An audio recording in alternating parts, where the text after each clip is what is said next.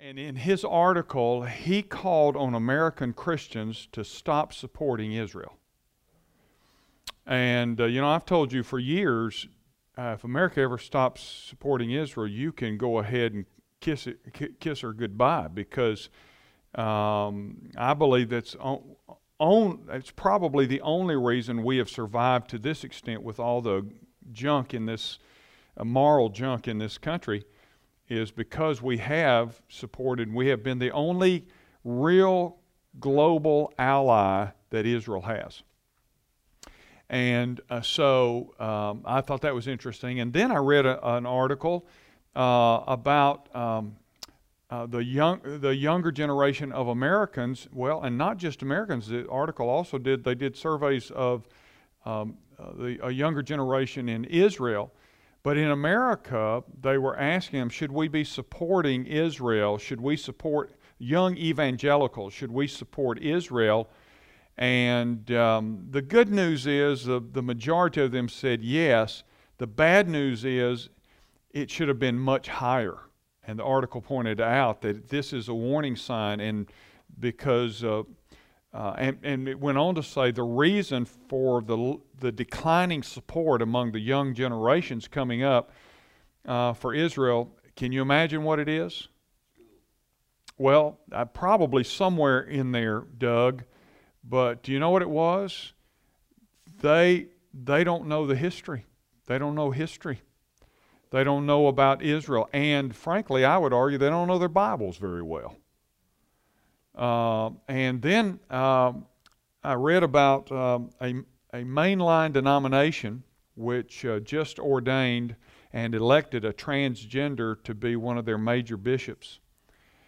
And this particular denominational group went on to say that we should eliminate Israel from the Christian support and perspective. And they have done a Bible translation which has removed the word Israel from the New Testament.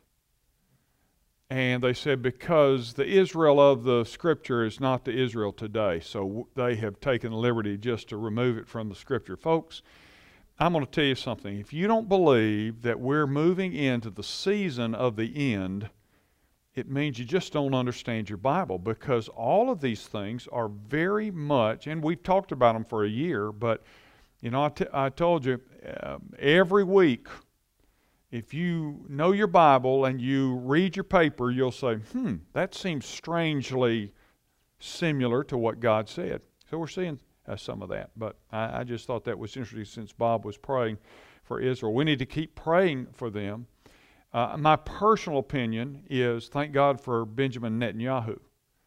He's a very strong leader, and he won't take anything off of the adversaries of Israel. They are trying to remove him. And by the way, I didn't say he's a man above reproach. But I will say this: he has kept at bay the enemies of Israel because of the strength of his position about who Israel is and their right to exist. And you hear, by the way, the argument, well, Hamas and the Palestinians have a right to exist. Well, of course they have a right to exist. But what you're not told, in particular, like the Washington Post, this guy writing this, he doesn't have a clue about history, or they want to stick their head in the sands and deny that Hamas is a terrorist organization. In fact, we still have labeled them as a terrorist organization. The label from our government is that they are a terrorist organization. So you do need to pray for Israel, because right now the climate in this country is to slowly begin to abandon Israel. So you watch, and however you read or follow, and by the way, be careful about news today. I was telling some of our staff, we were eating lunch yesterday, we got to talking about news, and I said, I grew up listening, my dad, every night we listened to Huntley and Brinkley. How many of you remember Huntley and Brinkley? And Walter Cronkite. Now, I'll tell you something that I told them. They, of course, some of them grew up listening to them from their crib, but some of them know who they are. Most of our staff probably doesn't really know who Huntley and Brinkley was, or Walter Cronkite. Maybe have heard of them, but you remember Walter Cronkite. Let me use that as an example. And Walter Cronkite, he just presented the news. He just, here's the news. And Huntley and Brinkley did too. But did you know that Walter Cronkite is a notorious liberal? In fact, with communist and socialistic leanings. Did y'all know that? And I said, I didn't mind listening to the news because it was just news. Here's the news. Not here's my bias on the news. Here's the news. And by the way, you know, all sides of news today spin news. You do know that. All sides spin it now. We've lost the ability to just say, here's what's going on. Here's the news. So you just listen to me, and I'll tell you what the news is. Well, we have come a long way to the left in a short period of time. Well, this. It started before. Here's what you have to understand. Cultures decay. That's what history shows. Empires decay. That's why there's not a Roman Empire anymore, or the Persian Empire, or the Babylonian, the great empires of the world. Everything has a life cycle. And I believe that is because they all tend to self-destruct sooner or later. The Roman Empire in particular, if you want to see a parallel to America, the Roman Empire lasted over 500 years, but do you know what happened? It was destroyed from within. By the way, from corrupt politicians, from their military finally weakened. They had a military that was unlike anything, but you know what happened? The military began to get soft. Their military began to get soft. They began to hire mercenaries to fight for them. If they had battles or things, they hired mercenaries to fight for them. Now, I want to tell you something. A mercenary is okay. He didn't mind taking your place in battle until his life's on the line, and then he throws his weapons down and runs. You see, the Roman soldiers, at their peak, they had something to defend. And we're seeing, not our soldiers, that's not what I'm saying, but we're seeing this kind of cultural malaise that's spinning downward. And that is why things seem like they go faster. Frankly, things tend to pick up speed when they start going, whichever way the momentum is going, picks up speed.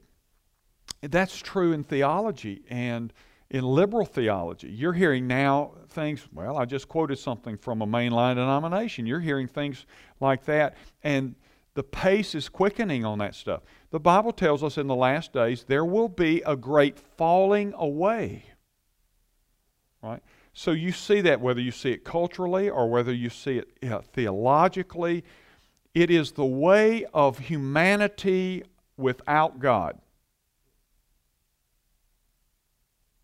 It is the natural outplay of humanity when they live without God. And by the way, every succeeding generation gets further and further and further away from the truth. It's one of the reasons we're starting a school. I know I can't stop it, but we can do something, can't we? We can do something. And I've asked our task force, I said, you know, when we start setting up, the curriculum's going to be a Christian-based curriculum. It's going to teach real history. And I said, I know they're elementary kids, but by the time they get to the 5th grade, I want them to know a little bit about what we call civics. Y'all know what civics are. You had civics. Didn't you have civics? Did everybody have civics? Today they don't call it civics. You know what they call it? Social studies. But I'll tell you, it's not civics. It doesn't resemble civics. And so I said, I want them pledging the allegiance to the flag. I want them praying. I want them having Bible reading. We're going to do chapels. Look, if the leftist agenda, moral left, immoral left, that's probably what I should say, wants to poison the mind starting now in kindergarten, we better step up. And so this is something we can do. So you, by the way, pray for our school. All right, well, gosh, y'all almost used up my time with preliminaries. By the way, Sunday, I'm taking a break still from my myth series. I'll get back there. But man, the Lord just put something on me. I just thought, God, I need to preach this. It's on limiting God. Do you ever limit God? I'm going to show you 3 ways we tend to limit God.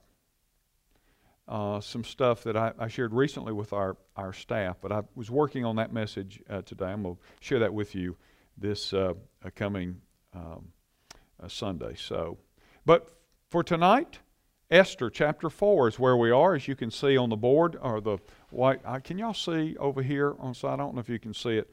And I want to show you some things. Now, I gave you homework last week. Did anybody do it? Okay, Mike and Buster. Yeah, okay, thank you. You 3 of you did it. The rest of you stay after class.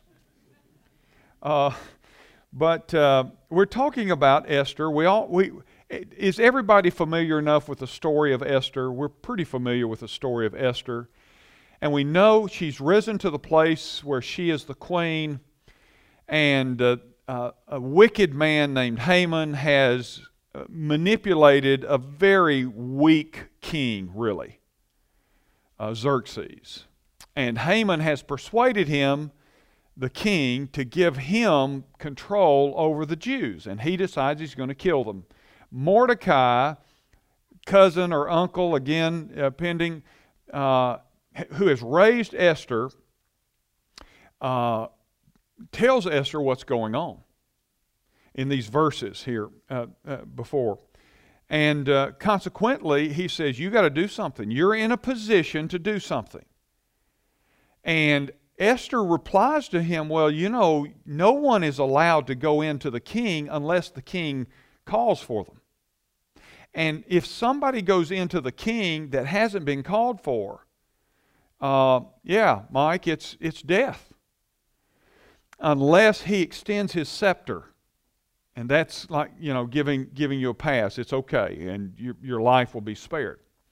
So that's where we are in the story. This is, in the entire book, the most popular part of the entire story. There's a lot more to the story, as we'll see in the weeks to come, but this is the most popular part. So that's the setup. All right, so let's pick up in verse 12. It says, and they told Mordecai what Esther had said. You know, Esther had said, look, I can't just go in and that sort of thing. All right, so they told Mordecai what Esther... Mordecai, there's a guy named Hathach, and he is the intermediary. He's a eunuch that works in the service of the queen. So she's sending a message to Mordecai through this servant of hers, and then Mordecai is sending a message back. That's how it's going, all right? So they told Mordecai what Esther said. And then Mordecai told them to reply to Esther. Here's what you send back to her. Do not think to yourself that in the king's palace you will escape any more than all the other Jews. So that's his message. That's his message back, right? He said, Esther, don't be naive. Don't think because you're in the palace that you'll escape, because when they realize you're a Jew, remember the edict that Xerxes had substantiated, we talked about last week? That meant it's a law. So all of the Jews were to be wiped out, and that would apply to any Jew. And so Mordecai says, you're not going to be spared just because you're in the king's palace when it becomes known that you're a Jew. And then verse 14. This is one of the great verses in the Scripture. For if you keep silent at this time, relief and deliverance will rise for the Jews from another place. I'm going to come back and talk about that. But you and your father's house will perish. And who knows whether you have not come to the kingdom for such a time as this. And then Esther told them to reply to Mordecai, go, gather all the Jews to be found in Susa, that's the capital, and hold a fast on my behalf, and do not eat or drink for 3 days, night or day. I and my young women will also fast as you do. And then I will go to the king, though it's against the law. And if I perish, I perish. And then Mordecai went away and did everything as Esther had ordered him to do. What a great segment of this story, isn't it? This dialogue that's going on. And so I want to show you several things. First of all, I want you to see the declaration. What is the declaration here? Here's what, after the facts are known, okay, you're going to die too.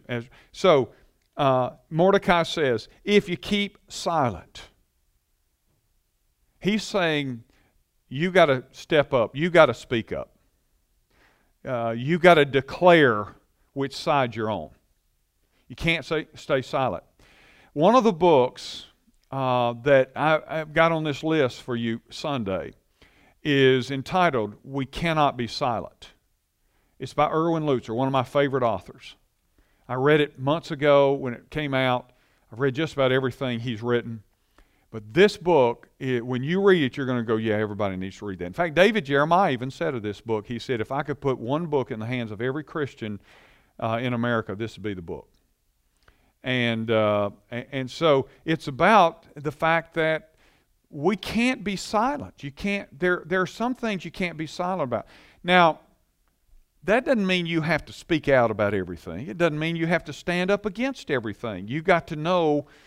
Can I use this in the church? You got to know when to hold them and when to fold them. Yeah. Well, whether I can or not, I just did. Kenny Rogers said that, didn't he? Well, the fact is,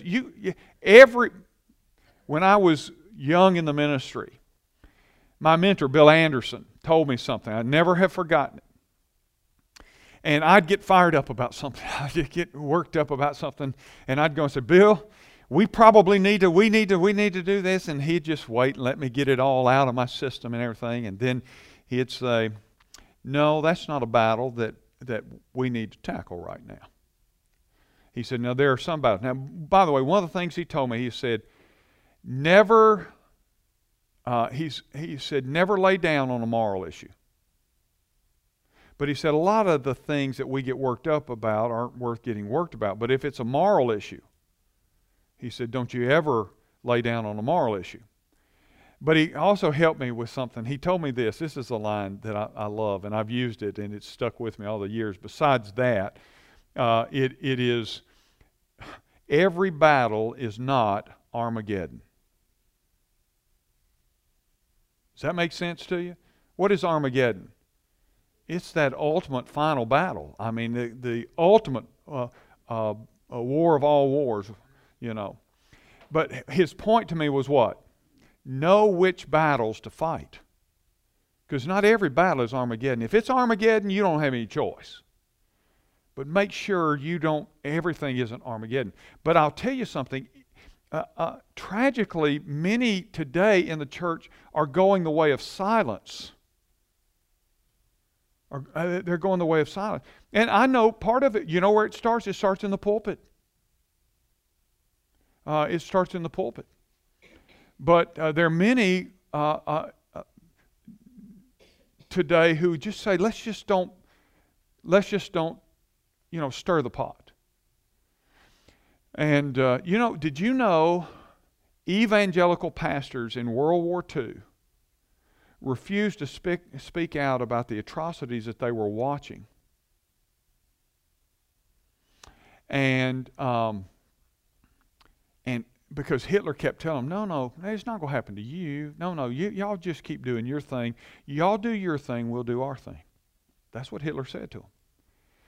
Until finally he had such control, he said, now, you're not going to do your thing at all anymore.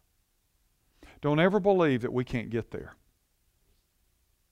And so you have to know what to stand. But that's what we see there. Mordecai says, for if you keep silent at this time, there's a time to stand up. He was saying you got to make you got to take your stance. You've got to declare what side you're on. There's a time to declare. There's a time to stand up and speak out. And then he says, but I love this. He says, so if you keep silent this time, relief and what? The deliverance.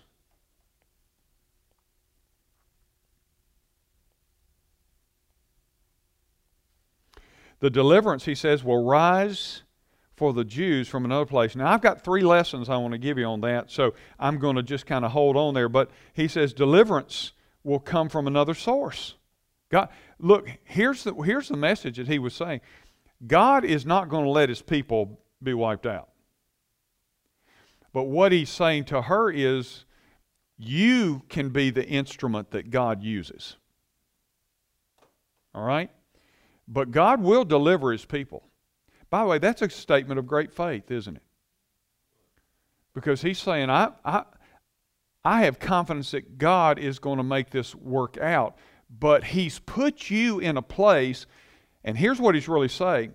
It's your responsibility to take the next step. All right? So there's the declaration, there's the deliverance, and look on down. So, but you and your father's house will perish, and who knows, here's the great line, whether you have not come into the kingdom for such a time as this. This is about the dedication. The dedication of her life.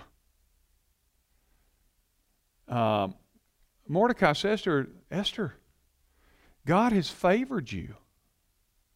Why do you think he's done that? And remember when we were reading the early parts of this book, we saw how God had favored her, right? He moved her up. He gave her special attention among all these ladies who were candidates to be queen. He favored her in that regard. He gave her favor with the king in particular. And so what Mordecai is saying, God has put you in this unique place, and he has made this path so you could make a difference. God has put you in a place to make a difference. Now, that's true for all of us. You say, really? Yeah. Yeah, that's right, really. Now, you say, where is that? I don't know. It may be in the war room, James. That may be the place. It may be some other, it may be places along the way. I certainly believe in that. But it requires a dedication to the bigger purposes of God. I'll come back to that. Okay? And then the last thing I would show you is her statement when she says, then I'll go unto the king, and though it's against the law, and if I perish, I perish. Here's where many people never go forward with God. It's the decision. See, all of these things were true, right? But at some point in time, she had to decide. And she was willing to lay her life down. That's the decision she made. She was saying, if I die, I die. God has, she realized what Mordecai had said, that she was the beneficiary of the blessing of God. And if I die, I die. It reminds me of a couple of other characters in the Bible. Can y'all think of them? How about Daniel, who refused to pray to the golden idol? Remember? And was thrown into the lion's den. We know that story. He made a commitment, he made a decision that he knew might cost him his life. Who else? Shadrach, Meshach, and Abednego. Or as our daughter used to say when she was little, Shadrach, Meshach, and Abednego. But they'd made the same decision. They said, okay, and they were very respectful. By the way, they weren't trying to rebel against, they just said, you've asked us now to move out from supporting the government to now violating our allegiance to God. Peter talked about that. That's not what our discussion's about tonight, maybe sometime down the road. How do we know when to, how do you, that's a hard thing. Well, at any rate, so the decision is the hard part, isn't it? To get to that place where you make the decision to say, God. Now, you say, well, it turned out great for all of these folks that you've just mentioned, Pastor. It did. But it didn't for everybody. Do you know there's people today, because of their decision to live for Christ, have lost their life today on this planet somewhere? Do you recall the last part of the book of Hebrews, chapter 11, the last part of that chapter? We hear about the great men and women of faith, how we're inspired by that, and we should be. But ain't too many people preach on the last part. I did a sermon years ago, I know y'all remember it, called The Others. The others. Let me tell you about the others for just a second. In Hebrews 11, here it is in verse 36. Now he's talked about all these people of faith and all God had done for all these men and great women, the patriarchs, the matriarchs, all of the folks, that we are so inspired by. And then he says in verse 35, women receive back their dead by resurrection. And then he stops. He said, some were tortured, refusing to accept release so that they might rise again to a better life. That's a decision, wasn't it? They refused. And then look at verse 36. This is why I call my message the others. Others suffered mocking and flogging and even chains and imprisonment. They were stoned. They were sawn in two. They were killed with the sword. They went about in skins of sheep and goats, destitute, afflicted, and mistreated, of whom the world was not worthy, wandering about in deserts and mountains and in dens and caves of the earth. Wow. We don't preach on that much, do we? But those people are named in this incredible chapter that we call the Hall of Fame of Faith. Those same people are mentioned with those others that we know so well. But these folk, we don't know their names. Well, I tell you who I think some of them are, because he starts off, listen to this, chapter 12, verse 1. Therefore, in other words, because of what I've just talked about, since we are surrounded by so great a cloud of witnesses. Whew, I get chills. You know who those witnesses are? They're the people he just talked about. Therefore, we are surrounded. The picture is an athletic analogy of being in a coliseum, on a track, running a race, being cheered on by the saints that have gone before us. They're watching you and they're saying, we did it, you can do it. They're cheering you on. Keep going, be faithful, stay strong, don't yield. Trust Christ, keep going, and they're rooting for us to finish the race, and their proof that it can be finished. Well, what are the lessons? 3 lessons let me give you. Bet you can figure this out. The passage we just read, not the Hebrews in Esther, reminds us of these 3 things, that God has a plan. Remember, he said, now Esther, if you don't do it, God's still going to carry out his plan. That's what he was saying. It is an extreme honor for us to get to be a part of the plans of God. And he has created you for that. But he's not dependent on you for that. Right? And you and I will be accountable for, did you live out the plan that I had? So it's an opportunity. Henry Blackaby, his book Experiencing God is a great book, and he says this in Experiencing God. He says, find out where God is working and then get involved. Instead of trying to say, God, come and follow me. Look, find out, see where he's working. A man told me this today. He said, he said, I remember when we first started coming to Ridgecrest, he said, we had not planned to come to Ridgecrest. He said, just too big, and he said, I had visited one time, and I won't go into all of that, but he said, so we just not planned to go, and he said, I had not in particular, but he said, I came in, I guess they've been here maybe 10 years, and he said, but you know what?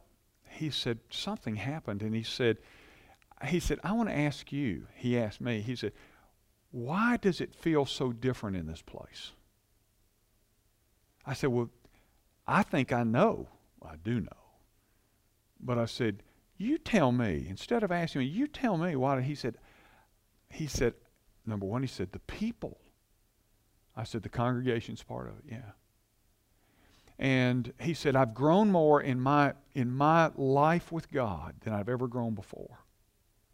And I said, well, that makes it feel different too, because you're growing. And we talked about something. I said, in the end, it's about the presence of God. And he said, yep. And I said, by the way, we pray for that every week. God, be here. Show up here. And we take that for granted too, don't we? I said, I'll tell you this, even when I'm out, when I think about wanting to go to church somewhere, I want to go to Ridgecrest. I really do. We're going to do our sabbatical this summer different. I didn't take it last year, but we're going to take it this year. And I'm not going to be out the whole month of July. I'm going to be in and out, really, but I'm going to be out from July, about mid-July to about mid-August. And but I will tell you this, even when I'm in another church, my heart is still here. I'm not talking about you say, well, you're the preacher. When I'm not preaching, this is where I want to be. This is where I want to come. And so it's a wonderful thing that you and I have the opportunity to be involved in the work of God, isn't it? And so God has a plan. That's what this story teaches us. But there's something else it teaches us. Can y'all figure out this one? You have a purpose or a part. You have a purpose, which is what we've just been talking. You have been created by God with this purpose. We see that. Esther, God is going to do this. But isn't it just possible that He's put you where you are to help cause this to happen? You have a purpose. I know the plans that I have for you, Jeremiah 29. God said this to His people. I know the plans that I have for you. Plans to give you a hope and a future, and plans to cause you to succeed. And by the way, that's not just to go out and succeed at something. It means to succeed when you are walking in my plan. I know the plans that I have for you, and they're plans that will cause you to succeed. So you have a purpose. And here's the last thing, and I'm done. God has the power. Somebody said it. God has the power.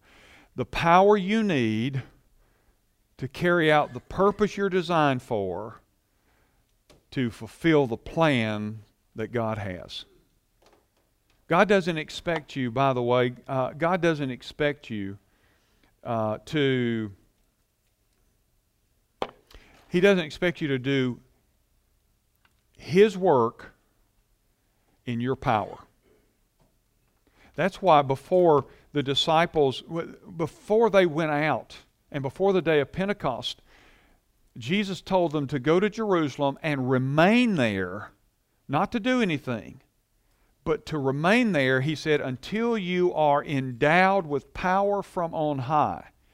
And then He says, and then you will be my witnesses or my workers or my servants, but not before, because everything before would be done in your power and not His power. When you leave here tonight, remember that if you're a child of God, you have this power of God. In fact, Paul called it resurrection power. The same power that raised Christ from the dead is the power that we have access to operating in our life through the Holy Spirit.